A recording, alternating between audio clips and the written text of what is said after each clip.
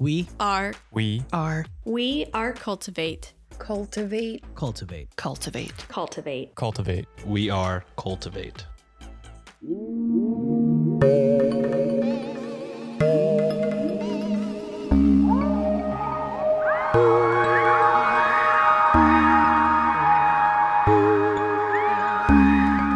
You are listening to Weird Distractions Podcast, a weekly podcast that rotates between true crime, conspiracy theories, paranormal stories, folklore, and a little bit of this and a little bit of that to provide you what most consider a weird distraction from everyday life, including your babysitter from the 80s.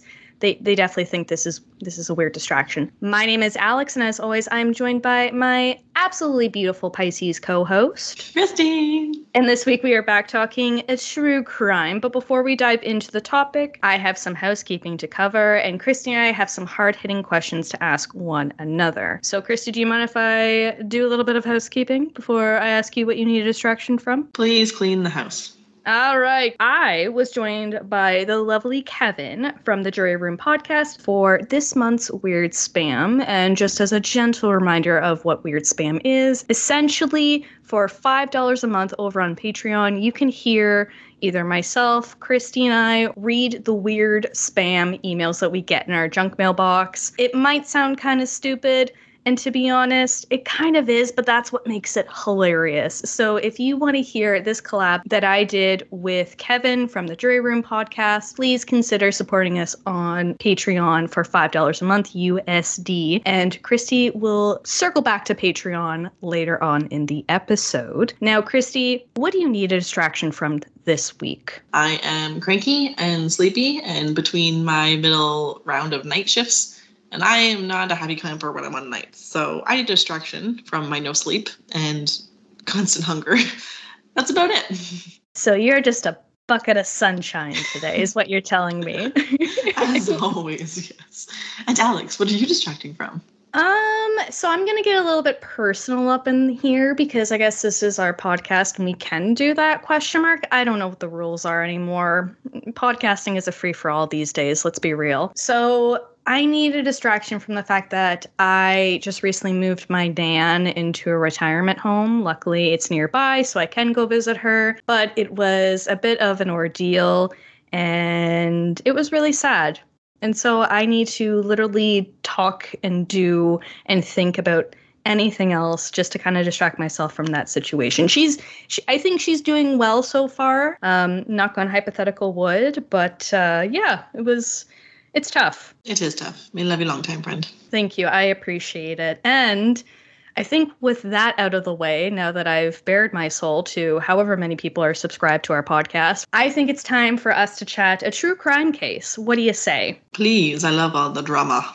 All the drama for ya mama. So this week we're going to keep things somewhat local geographically wise to Christy and I and discuss a pretty shocking murder case that took place within Bruce County in Ontario. This murder case has it all: a missing person, a budding romance, betrayal, and a shocking twist. With that, we'll be discussing the disappearance and potential murder of Helen Kendall and how her husband, James Arthur Kendall, was once the prime suspect. / I believe he was the only suspect.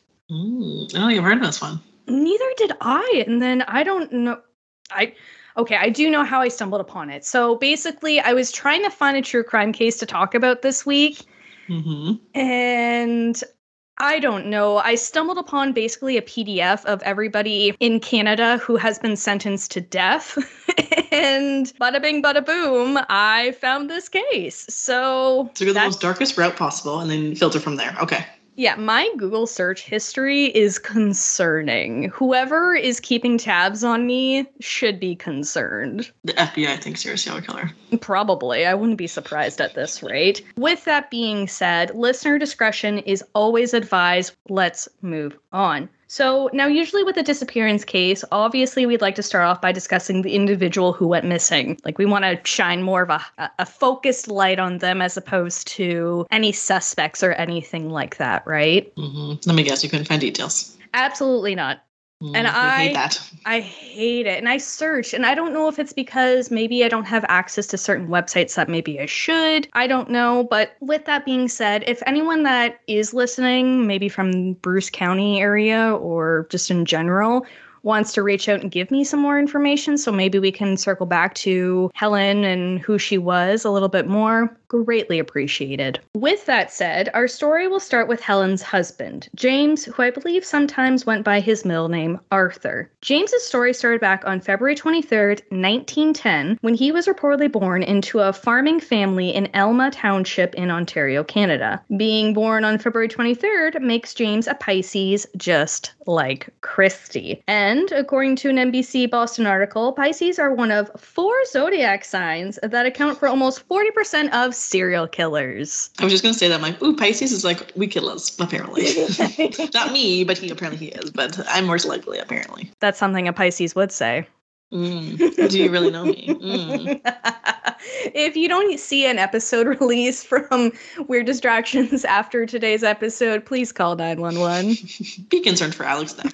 Be concerned. And I guess I should mention the other 3 zodiac signs that account for 40% of serial killers are Cancers, Scorpios, and Sagittarii. I don't know what the plural enunciation of that is, but... Oh, really? I thought Virgos were common. That's what I kind of thought too. I mean, I'm not surprised by Scorpios because y'all are feisty as hell, and Cancers kind of surprised me too. Yeah, I thought it was like Pisces, Virgo, Scorpio, something else. Yeah, I mean, it's not Capricorns. You never see a Capricorn on the list ever. So Alex is not a killer, by the way. No, least likely. Too busy. I'm booked and I'm busy. I don't have time for that, and I hate getting dirty. So. You never have to worry about this one, that's for sure. Just look up all the details, that's all. Yeah. Moving on from that information, by the age of 29, James reportedly married a woman by the name of Helen Cameron, aka our unfortunate missing persons, which we will get into. And James and Helen allegedly went on to have a total of 5 children, 1 son and 4 daughters. The marriage between James and Helen isn't really well known publicly, but I will say I did lay my eyes on some information that I will share today. However, take it with a little bit of grain of salt because I only saw it in one place.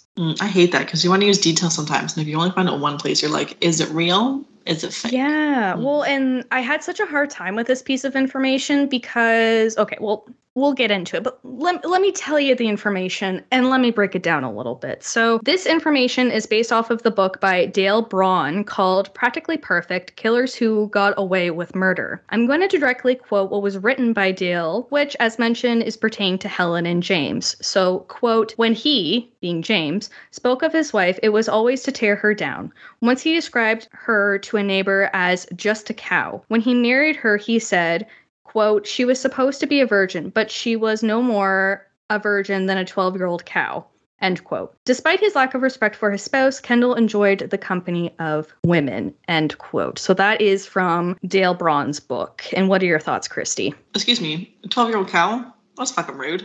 The audacity. Just the audacity. Bold, italicized, underlined. I don't... How you calling your wife a cow? And who cares if she's a virgin? No one. No, and mind you, we are talking about a different time in society, but regardless of what time it is, it's still not okay. No. Yeah, and as mentioned, I did only see this in one place, being that from the previously mentioned book online. When I saw this quote, there were a couple of not so great book reviews under it as well. So for example, there was one person, you can't see the username, but basically they're like, you're talking about my dad without my permission and my legal team is going to hear from you. So that's why I was a little bit hesitant, but it also, it kind of could connect to what eventually comes out in the storyline that we do know. Okay. So to shift and discuss a little bit more about the Kendall family, from what I gather, James maintained an income as a laborer and a farmer, but at one point would work at a sawmill and later as a carpenter, which we will eventually discuss further in detail later on. The family would go on to live in the Moncton area, which for those listening, this is a small village within Perth County in Ontario, Canada, and it's approximately 2 hours west of Toronto. Jumping to sometime early on in 1952, the family would experience some tragedy. A fire reportedly destroyed the Kendall family home and farm, and unfortunately, I'm not sure to what the cause of the fire was. All we know is that in 1952, there was a fire, and the fire, for lack of a better terms, fucked up everything up. Like, seems suspicious or just fuck shit up? Fuck shit up. I don't know if there was any suspicion. Like, there was nothing publicly stated as suspicious. It could have just been an accident, which I'm kind of leaning more towards too, because if there was some suspicion, you'd think that there would be publications about saying, you know, the fire department thought X, Y, Z, and, you know, there'd be something pointing to it being suspicious. Yes. What we can speculate on, though, is that the fire more than likely led to some financial hardship, as I read that around this time, James ended up taking a temporary job at a sawmill north from where the family was living. James would allegedly reside in a one-room cabin, and unfortunately, all that is described regarding Helen and the kids around this time was that they were living on the farm still. So I think they were living on the property. I don't know in what shape or form, but question mark, shrug of the shoulders, no idea. Eventually, the family would go on and join James at the cabin sometime in the summer of 1952. I don't know per se if it was in the one-bedroom cabin, if they rented another cabin, or what, but the family eventually resides together for the summer in 1952. There's information out there, but it's a little not super detailed. Spotty or sorts. Yeah, and I like to paint a visual picture for people listening, and it's really hard to do it with this case. Let's just put it that way. But yeah, we get the gist of it. They were together at some point. Yes, they were together. So this cabin was, I believe, located in Johnston's Harbor, which is over 2 hours north of Moncton and located south of Tobermory. For those not residing in Ontario and seeking further geographical clarification, Tobermory is approximately 3 hours and 40-ish minutes northwest of Toronto, and it is absolutely beautiful. Would recommend, however, be warned, it is a tourist location. Yeah, beautiful, but too fucking busy. It's always busy, and now you basically have to rent time or book time to go there. It's silly. Is you got book parking? It's just crazy. It's just crazy. So the family is together for the summer, and I think at some point they go back to the Moncton property. I'm assuming maybe the house got fixed up, the farm got fixed up. This is literally pure speculation. I have no idea. But the reason why I think this is because of what reportedly took place between July 31st and August 3rd of 1952 that we know of. So on August 3rd, James reportedly connected with the Ontario Provincial Police, aka the OPP, in which he reported that Helen had gone missing from the family home. The OPP reportedly went to the property and interviewed the Kendall family, including the 3 oldest Kendall children. The oldest of the 5 children, aka the ones that were reportedly interviewed, were between the ages of 12, 10, and 8. The youngest 2 children were reportedly 5 and 1.5 years old, and therefore not questioned, because to be honest, I've never heard of a 5-year-old put a good story together that made sense. No, it's a little spotty, and sometimes they can't comprehend things quite yet. Yeah, and a 1.5-year-old, absolutely not. They're going to point at a triangle and say it's a circle, probably. So no luck getting anything out of that one. They also might not be speaking quite well yet, so... Yes, true. I also don't know how children work. So take what I'm saying with a very, very small grain of salt. Each of the 3 eldest Kendall children, according to the Clinton News Record article, told the same story. Their mother, Helen, had simply walked away from their home on July 31st, claiming she was not coming back. Even though each report from the children matched up, the OPP allegedly weren't overly content with the storyline. To them, they just were kind of like, so she just left? Then why is her husband claiming she's missing? Do you know what I mean? It was kind of... I don't know. Like, were their stories rehearsed or it seems suspicious. Seems very sus, right? So it gets worse when James is interviewed. So James had first claimed that Helen had left him for another man. And then all of a sudden James is like, oh, no. She just went to go live with her mom. So then OPP allegedly called Helen's relatives. They're like, hey, James is saying that Helen's living with her mom. We just want to clear the air. What's going on? And as far as my understanding, all of her relatives were like, no. Haven't seen her, haven't heard from her. She's not living with her mom. something's not right here. So that doesn't really make James look like the best person. No, and he keeps changing his story. Like either she went to the mom's or she's missing or she left on her own will. Like, yeah. What is it? It was almost as if Helen had just kind of like disappeared into thin air, with the Kendall family members claiming that she had simply walked out of the family home, vowing to not return, which now that I'm saying my notes out loud, it's interesting that if that's the story that the kids were saying, then why was James calling OPP? And we might get into it. I'm just kind of putting this thought process out there, but why would you call the police and say, oh, my wife is missing, when your children are saying she dead ass said she's not coming home? Mm-hmm. It's very sus. Extremely. Fast forwarding to 1953, Helen's brother Ross had reportedly joined an OPP investigator as there was a potential lead that Helen may be in Detroit, and being Detroit like Michigan, as in over the border. Unfortunately, this was a dead end, as it was determined it was not Helen. And what made them think that? Just a sighting of sorts? Basically, yeah. I'm assuming it was probably on the lines of, oh, someone thinks they saw Helen in Detroit, so then they went to Detroit, and they might have, I don't know, maybe seen the person that they thought was Helen, and they're like, that's not Helen. Her name's Patrice. Get your shit figured out. Yeah, get your eyes checked. That's not Helen. Unfortunately, this means that lead was not good. And that led to the case getting cold, which we hate. We don't like to see cases getting cold, because once a case gets cold, sometimes it becomes a little bit of a challenge to try and bring it back to life, right? Meanwhile, James and his kids continue to move forward with their lives, presumably the best they could, given the fact that Helen, once again, disappeared into thin air, apparently. I believe James and the kids moved back to Alma Township, perhaps near Listowel specifically, which is where we're introduced to the next person in our story, being a woman by the name of Beatrice Haug. Beatrice was a mother of 6 who, according to the Clinton News Record article by David Yates, was widowed by her first husband in 1937 and remarried in 1938. And I completely forgot that her name was Beatrice, so when I mentioned Beatrice earlier, that was totally random. Didn't even... I was like, oh, quite the name drop. And I was like, you just said before. Sometimes magical things happen when we record, aka I forget all my notes until I actually put my eyes back on them. So, Beatrice, Patrice, sure. Yeah. Tomato. But basically, this Beatrice woman is waiting for James and his kids, along with her kids, at the family house.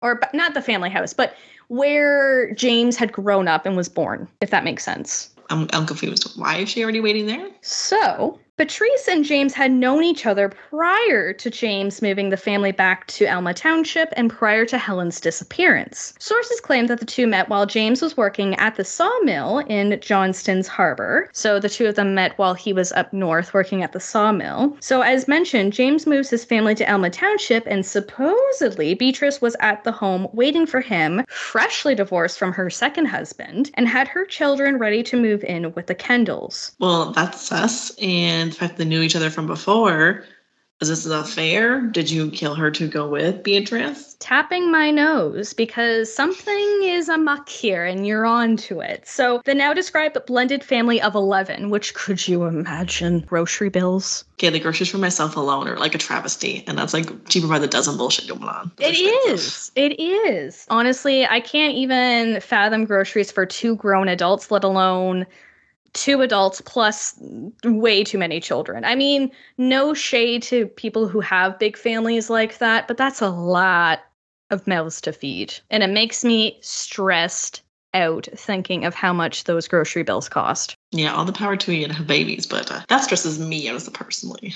Yes. So the family's all together now. They're in Alma Township, and despite everything that had happened with Helen, it sounds as though the family was getting along. Like, they were trying the best they could, I guess, given the circumstances. Well, yeah, imagine his kids moving home with him, and then they just see this random family there, and then they all live together now, and probably his kids are like, the fuck? Yeah, and we will kind of touch upon that, because part of me, and this is based on what I read, like, obviously I don't know these people personally by any means, shape, or form, but part of me thinks that they weren't really given a choice. And there is a couple statements later on, which I'll obviously share with you all, that kind of make me think that way. So that might answer your statement or confirm what you're saying.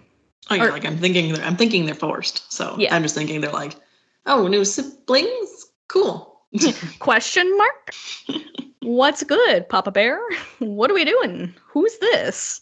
The fuck? Because that's how I would respond. If my mom went missing, and first of all, if I was a child and my mom just went missing one day, and then I moved to where my dad was raised or what have you, into this new house with a new woman who already has 6 children herself, and dad's like, hey, we're a new family, Kendall's 2.0, I wouldn't be super thrilled unless I was kind of pushed into it.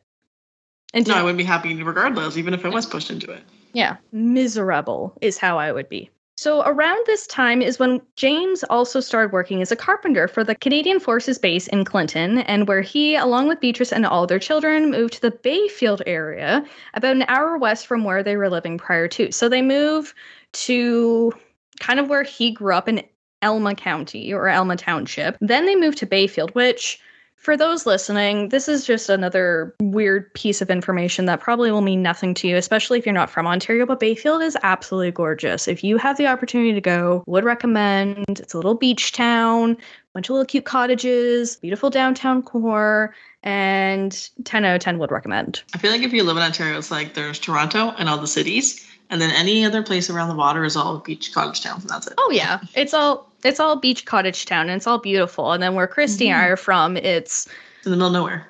There's that.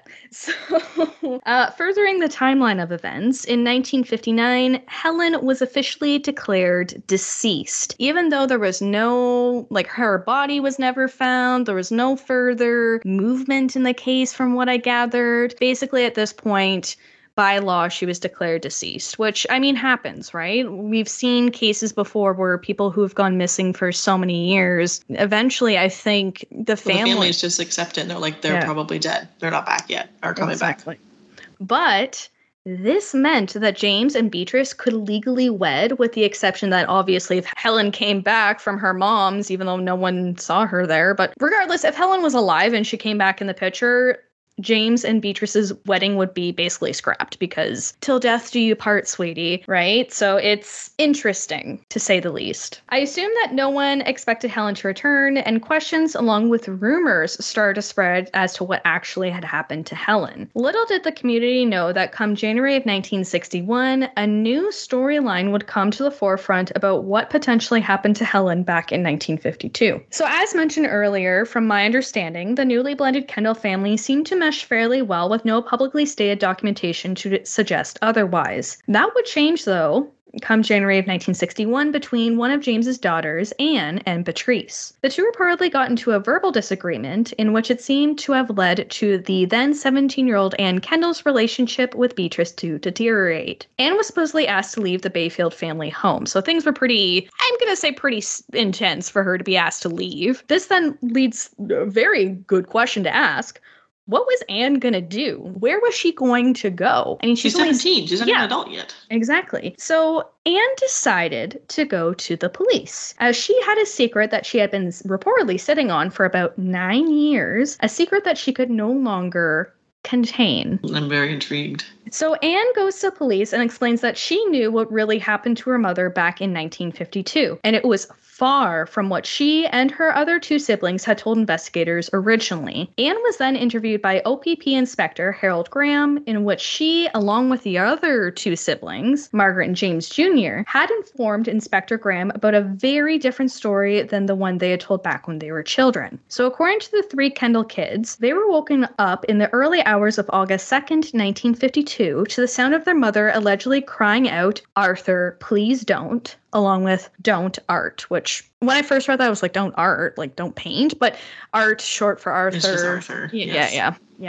I'm an idiot. All people terms. Yeah, exactly. So in a direct quote from the Clinton News Record to paint the terrifying scene further. Quote, terrified, Margaret Kendall remembered her parents' rule that children were not to get out of bed until they were called. She covered her younger sister's mouth to keep her from crying out. Anne and James Jr. saw their father lay a bloody knife on the kitchen table later that morning. James Arthur Kendall then dragged Helen's lifeless body out of the cabin and down the road. About an hour later, he returned and wiped the blood from the knife and the floor. He then gathered up the bed sheets and Helen's clothes and left the cabin again. End quote. He's a cold-blooded killer. That's basically what the story is pointing out, right? Like, that's some intense stuff. And that's why earlier on, when it came to the whole, statements about him potentially calling Helen a cow and all of this, and about the whole Beatrice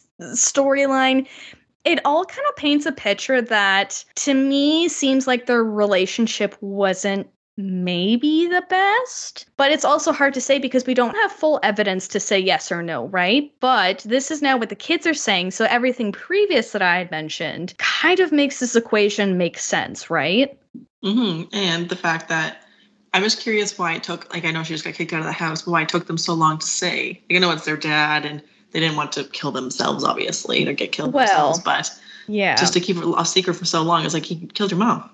Well, yeah, and I think that's a very conflicting, I wouldn't know what to do in that situation. Like, if one of my parents killed the other and I knew about it, I wouldn't know how to react, especially depending on what the situation was. And from what I gathered, the children, like all of them, I think were terrified to make a statement against their father because not only did they potentially I don't want to say walk in on, but he sounded like a very intense man. That's the best way I'm going to describe him, because you don't do what they said that he did, and you're, calm, cool, and collective, right? Oh yeah, like a sociopath probably. Well, not only that, but just a very scary individual, which, sociopath, psychopath, any of the paths, not great. No good paths. No good paths. And not only that, but the kids were probably traumatized too. I mean, the older ones were old enough to kind of put two and two together and probably figure out what was going on. And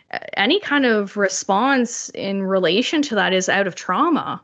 Right. Oh, yeah, so then one was 5 and one was 1.5. Like the baby probably had no idea what's going on. But then as a girl probably discussed it and said, this is a story. This is what we're sticking to. Well, and even the 12-year-old, the 10-year-old, and the 8-year-old, they probably put two and two together and realized mom's hurt. She's not coming back, and dad might have had something to do with it. So if we don't want to end up like mom, we have to keep our mouths shut, basically.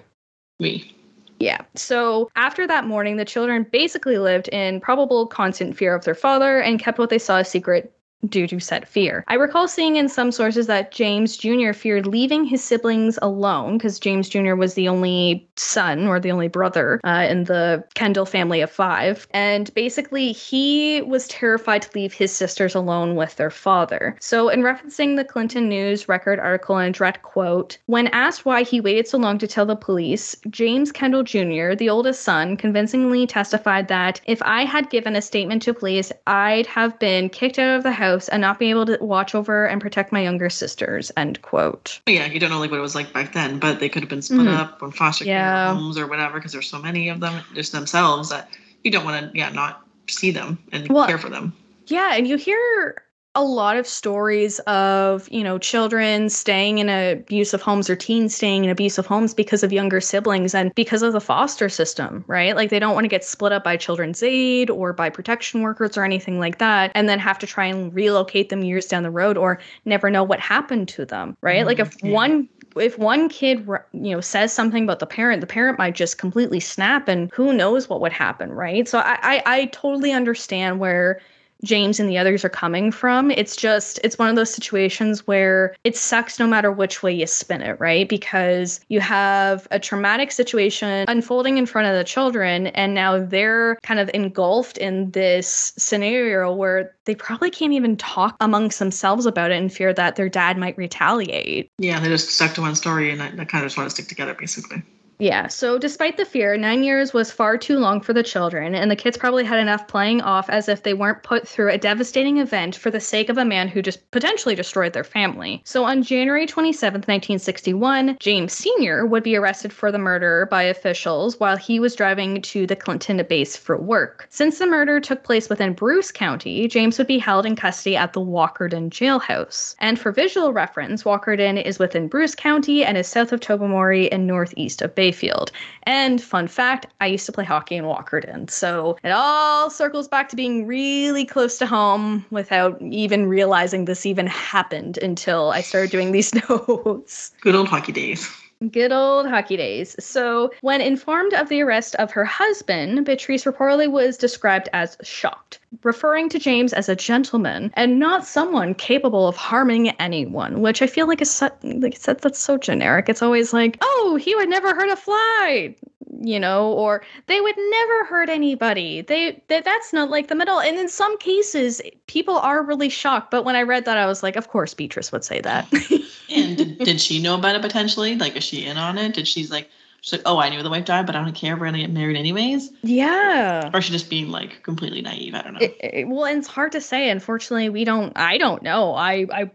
I wish I had an answer, but I gotta shrug my shoulders on this one. I didn't see anything stating otherwise. So, according to the Clinton News Record article, James's charges were the first murder charges within Bruce County in over 15 years. On top of that, it would also be a very pivotal case in Ontario criminal history, as Helen's body had still not been located, and James did not disclose where it was. Presumably, he maintained his innocence throughout. So basically, without further seeing it in my research, James maintained that he was innocent. He probably said that she went missing and that was that. That makes me angry. What a piece of shit. Well, yeah, because if he did it, why not say where she is? And that's what kind of angers me about cases where, you don't say where the body is. Like, just give closure. Just give closure. I wonder if it's a control thing for killers, right? Because they can take that information with them to the grave and they might get off on that, right? They might get off on the fact that they have that information that everybody wants, but they are the only ones that have it. Yeah, it can be just one more like little sick game they're playing. They're like, you killed them and no one knows that, and now they do, but you're like, I know where they are potentially, and I can keep that with me at all times, and I can stew on it and play with that and be gross about it. And if you're out, then you can potentially visit it and whatever else gross things people do.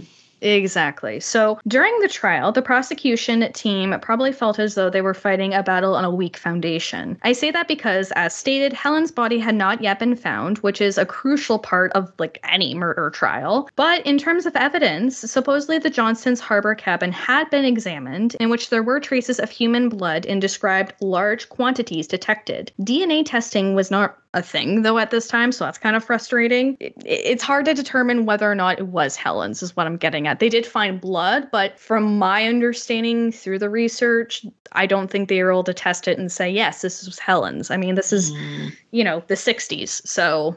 And again, that makes me so frustrated. It's like things do get found down the road, but it's like the technology wasn't there, and the evidence was there for so long. Yep. The oldest Kendall children were asked to testify against their father and reiterate the new series of events, presumably dismissing the prior testimonies they gave back in 1952. Some listening may see this as a risky move and perhaps not solid enough to convince a jury. I mean, you see this in a lot of different court cases, whether it's, criminal or federal or whatever the situation may be, where if someone goes back on a previous statement without saying, oh, I was coerced or, whatever the reason might be, it doesn't always necessarily look great when they say, oh, what I said before wasn't credible, or that was untrue, or I'm changing my story. It doesn't look credible. No, anytime you change a story, it looks suspicious, and you're like, are you actually telling the truth this time or not? Despite all that was against them and the case against James, the eldest three children's testimonies reportedly moved the jury. After having some time to mull over the testimonies and the evidence that the prosecution team did have, the jury came back and reportedly found James Arthur Kendall guilty of first-degree murder in 1961. Apparently, this would be the first case in Ontario where someone was convicted for a murder despite not having a body. So in terms of punishment, the jury supposedly recommended clemency. Despite being recommended for clemency, James was reportedly sentenced to be hanged in the Walkerton jail on January 23rd of 1962. James's death sentence would be delayed and would lead to more twists in the case. James would apparently receive stays of his death sentence, firstly on February 14th, and then again on April 17th, 1962. On March 26, 1962, there was an appeal for an acquittal for James's sentence, basically due to the change of the children's statements, along with other evidence that perhaps James did not receive a fair trial. To explain further, I'm going to directly reference the appeal document of Kendall versus the Queen, which I found on the Supreme Court of Canada website, which the link will be in today's show notes if you want to take a peek yourself. Here is the quote. It is a long one, so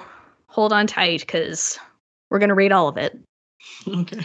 Quote, the contradiction between what the children said in 1952 and what they said in 1961 raised a serious question of credibility. This was clearly and adequately put to the jury on evidence that the children were under fear and intimidation. They never discussed what they had seen among themselves and never mentioned it to any outside person until 1961. The jury was fully seized of this matter, and there could be no attack on the judge's instruction on this ground. The substantial attack on the children's evidence was that the trial judge failed in his duty to warn the jury as to the care with which such evidence should be weighed. The argument is that the evidence of the children given when they were grown up suffers from the same fertility which would have attached to it had they given their evidence as children, and that it could not be any stronger when given in 1961 than it would have been if given in 1952. So to kind of summarize that, because that's a lot of words I just kind of spewed out to everybody. Not only were they attacking that the children's testimonies changed from the original ones that they provided 9 years earlier, but the appeal also highlights that the judge supposedly referred to the previous testimonies coming from children, which is true. However, in the appeal, it basically argues that the children were, quote, testifying as mature persons to what they had observed as children. So basically, if what they saw was in fact what they claimed, i.e. that their mother just walked out on July 31st, then that should have been taken as fact. On top of that, the appeal argued that the judge supposedly lacked the ability to explain capital murder and non-capital murder, aka first degree versus second degree murder, to the jury. So basically just the appeal's nitpicking a lot of things is kind of what I'm gathering. Yeah, like who cares? Like they said what they said as kids because they were terrified potentially. That was the reason why they gave that statement. Now they changed it because they're older and they're like, fuck you, dad, you killed our mom. Yeah. And who cares? Yeah, who cares? It is what it is now. Hot take from Christy. Who cares? Who cares? And I also kind of wonder, and I didn't really see this in my research at all. And if it is out there, you know, if someone wants to correct me, that's fine. But I wonder if there wasn't maybe enough evidence that James Arthur had, like, I don't know, intimidated the children when they were growing up, or if he was an abusive father, whether it was verbally, emotionally, physically, or what have you. Basically, what the appeal is arguing is that, well, if they were so in fear of their father, where's the evidence to back that up? Like, where's the proof that he was such an awful man and was scary to them, basically, or was intimidating them to act a certain kind of way? Like, where's the proof in that, right? Which, on one hand, it's like, okay, I get that, but on the other hand, it's like, they were children. They were children, and it may not necessarily be physical proof. It could be they were just mentally abused and manipulated, and you can't prove that. That's just that was just his attitude and his behavior, and he literally they saw him kill his mom potentially right in front of them. Yeah, like mental trauma. Emotional, psychological trauma. And you could argue that a lot of things happen behind closed doors and you're not always going to get the evidence in public, right? Like how many, I don't even know what the statistics are at the top of my head because I haven't looked, but abuse happens every single day in a lot of different homes where on the outside looking in, everything looks perfect. But through the rose-colored glasses of life, there's a lot more behind the scenes that we don't know. So who's to say that the intimidation and everything was or wasn't happening? You know, it's hard. It's hard to say. And like I said, I get both sides. I get where, you know, you could argue and say, well, there's no proof that he was intimidating to the children, but you can also say that he was. Unfortunately, we just don't know. Yeah, they can say they were. They can say they can't or weren't. There's no right or wrong. It's just there's no proof.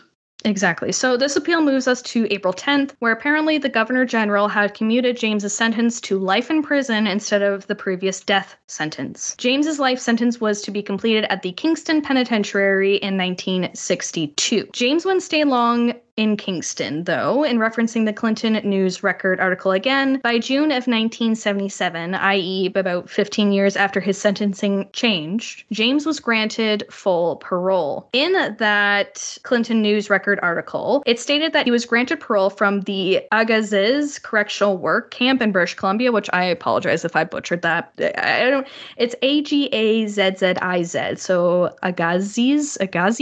I don't know. Who knows? Shrugging my shoulders. I tried to Google it and not much came up, so I don't know.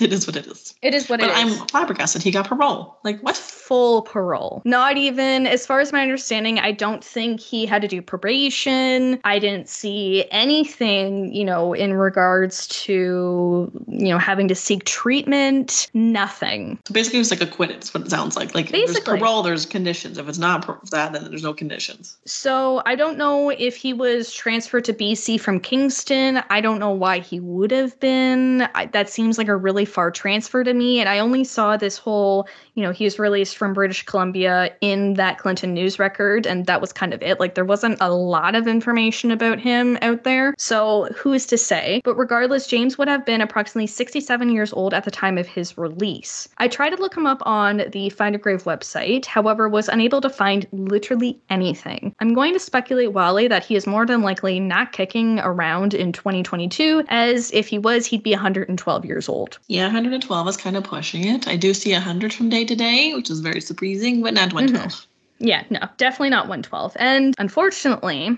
here comes more bad news. There's nothing out there in terms of post-conviction life for James listed, and nothing more in terms of any new or recent searches for Helen or her body. So to kind of summarize this case, as listeners may have guessed it, Helen's body has never been located to this day.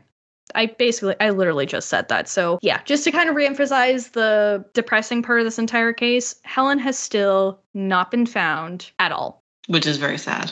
Exactly. There have been supposed theories that if James did murder Helen, because he was convicted of murder, however, some could argue that because there was no body and blah, blah, blah, blah, blah, that he might not have. I don't know. I'm not going to say yes or no because I'm going to let the listeners come up with their own conclusion. But there are theories that if James did in fact murder Helen, he may have disposed of Helen's body in Lake Skagog or near the Crane River, which are both in Ontario. Some also kind of theorize that perhaps Helen did simply walk out. But based on the testimonies of her children and the reports that Helen's family members and friends were like, yeah, we haven't heard from her, we haven't seen her, to me, it just kind of screams as if something more nefarious kind of happened. But at the end of the day, they're all just theories, and it's been a long 70 years of just theories and no justice for Helen. Hopefully, Helen can receive some form of justice without waiting another 70 years. And I hope that the Kendall children, along with the family and friends of Helen, can also get some justice and peace after this tragic situation. Now, usually with missing persons cases, there would be a specific page stating which police detachment you could contact and whatnot regarding submitting a tip. However, when it comes to Helen's disappearance, there isn't one. So what we will recommend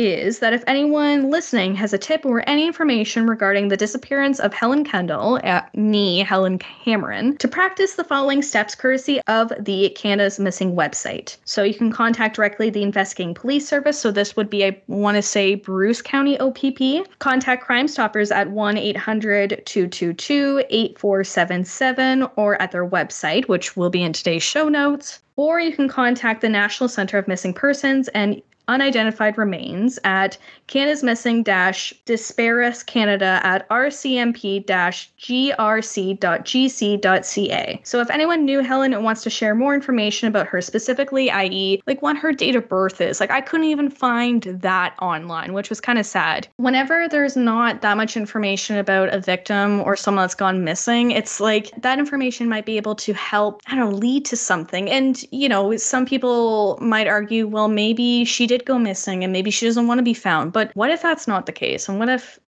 something bad happened and it's just a matter of getting that one piece of information? What I was going to say before I went on a small tangent was, if anyone has information about Helen, who she was, feel free to email us so we can have a better understanding of who she was and kind of focus more of a light on her as opposed to James Arthur Kendall. And that is this week's true crime case. I have a question. I know it was later back when. Did they ever go back and test that blood that they collected that they couldn't get DNA from?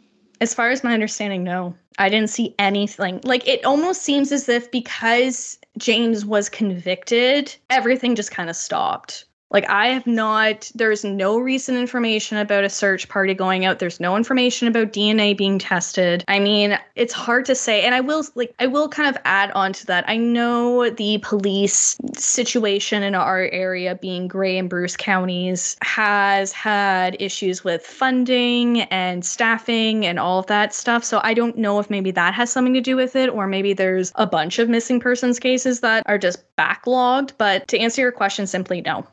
Okay, I understand that if he was convicted, but then he was convicted, then they let him go for parole. If you're going to let him go for parole, I would have made sure it was clear that wasn't really what it was.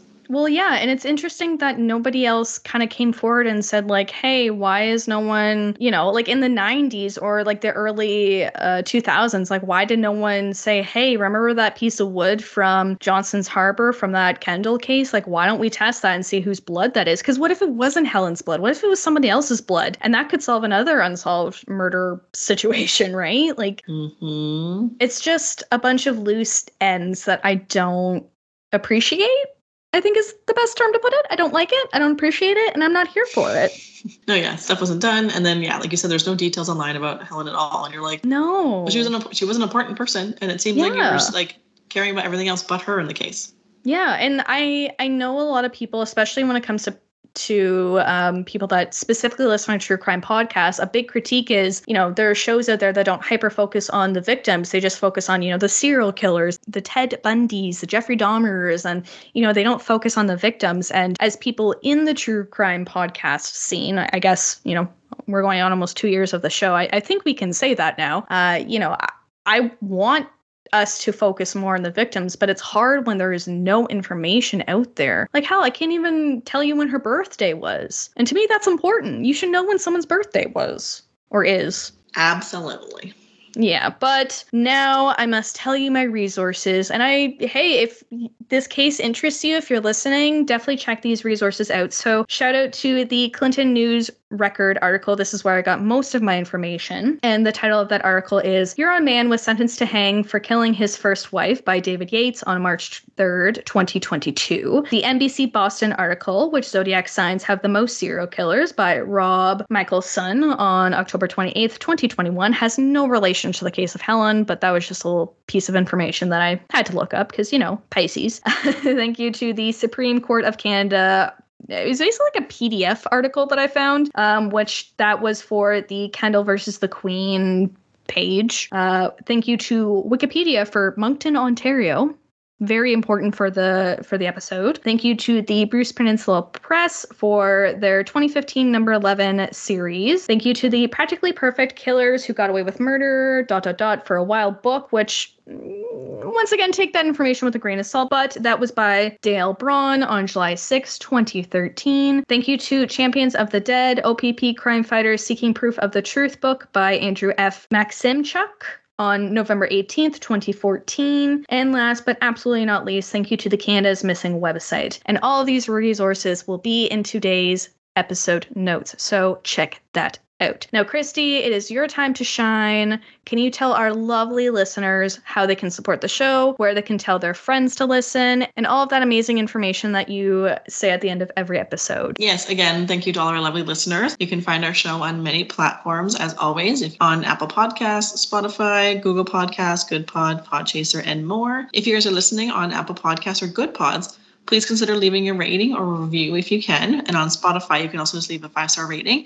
This just helps to get more attention to our little show. Another way to support our show, we have our different media platforms. We have Instagram, Twitter, Facebook, and TikTok. And if you're wanting some more weird distractions and want to support our show financially, consider joining our 2 tiers of Patreon. Both tiers currently get early access. You get ad-free episodes. You get monthly bonus episodes. And you can find out more about this by going on patreon.com/weirddistractionspodcast. Have other ways to kind of help out the show, and you're not able to subscribe for a monthly fee over on Patreon, that's no problem. You can financially support and still do something for us and get yourself on Redbubble. You can find some of our merch designs available on sweaters, notebooks, t-shirts, pretty much anything at this point. You can search it. Just head over to Redbubble's website and look up Weird Distractions Podcast. podcast. You guys can also always, as I say, make a one-time donation on Buy Me a Coffee, which is just another little sprinkle of monetization, and the link is in our social media bios. Lastly, as always, we are looking for our listeners to kind of send in some stories. We're collecting your weird tales of true crime, paranormal encounters, and any other experience you might think that was just basically weird. We released 2 listener distraction episodes, and we'd love to hear more from you guys to keep the series going. So you can email us at weirddistractionspodcast@outlook.com. Make sure you guys let us know if you want us to keep your name or make it anonymous. You can do either, it doesn't matter. And also you can always email us any corrections that need to be made after today's current episode.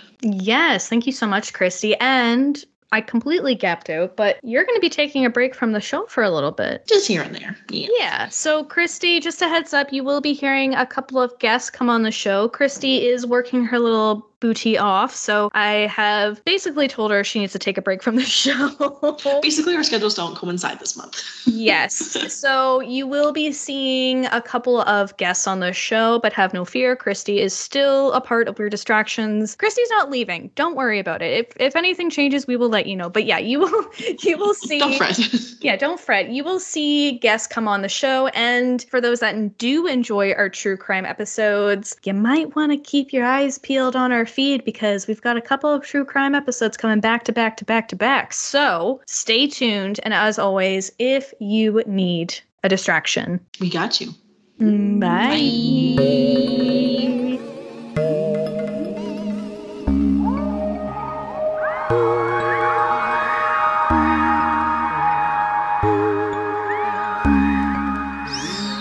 Hey everybody, I'm Amber. And I'm Maddie. And we're Witches Talking Tarot. And we've brought you a show all about the occult. We're talking different lores and mythology. Yes, creature features, cryptids, aliens, you name it, we'll cover it. Conspiracy theories. Absolutely. And pagan holidays and 100%. practices. All 8 of them. Yes. Spiritual living, you name it. That's right. We've got it for you. So if you want, come sit with us for a spell and let us make you laugh. We are Witches Talking Tarot. Thanks, everybody.